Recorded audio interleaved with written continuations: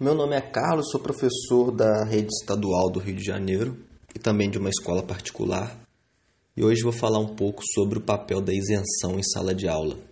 No momento de contexto que vivemos, a ideia da escola sem partido. Bom, na verdade eu não acredito em isenção em nada. Eu não acredito na isenção nem no jornalismo, nem na sala de aula. Não acredito na isenção nem para contar uma história. Eu acredito em honestidade. É muito mais honesto o homem se posicionar, mostrar o seu papel, do que se proteger atrás de uma capa irreal de estar sendo isento, de estar falando sem tomar partido. Na verdade, acredito que a sala de aula é um lugar de debate.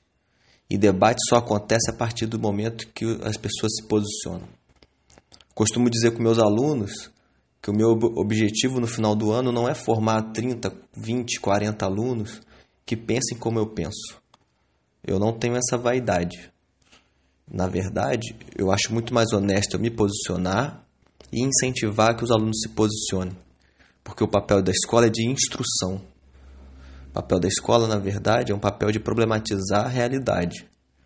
Eu vibro muito quando o aluno discorda de mim e busca argumentos. Assim como eu vibro quando o aluno pensa parecido.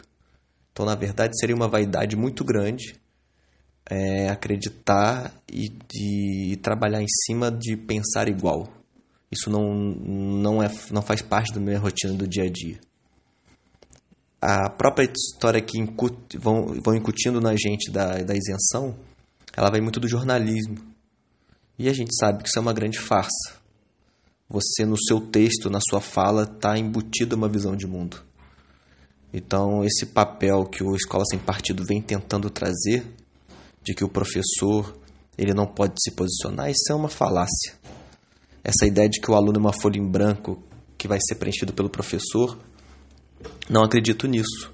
Porque o aluno vem carregado de visão de mundo. Tem a criação, tem o meio que ele vive, tem toda a relação que ele tem no seu cotidiano. Ele não é uma folha em branco que vai ser preenchido pelo professor. Isso aí, na verdade, é uma desculpa que vem sendo utilizada muito nesses últimos anos. Na verdade, nada mais é do que mais uma ferramenta para enfraquecer o papel do professor. O grande vilão social hoje, que vem sendo combatido e a gente, na verdade, vai remando contra uma maré muito forte. Porque o professor, na verdade, ele hoje está com um papel muito mais de vilão da história, mal remunerado, mal incentivado e faz um trabalho quase que de resistência, principalmente nas instituições públicas.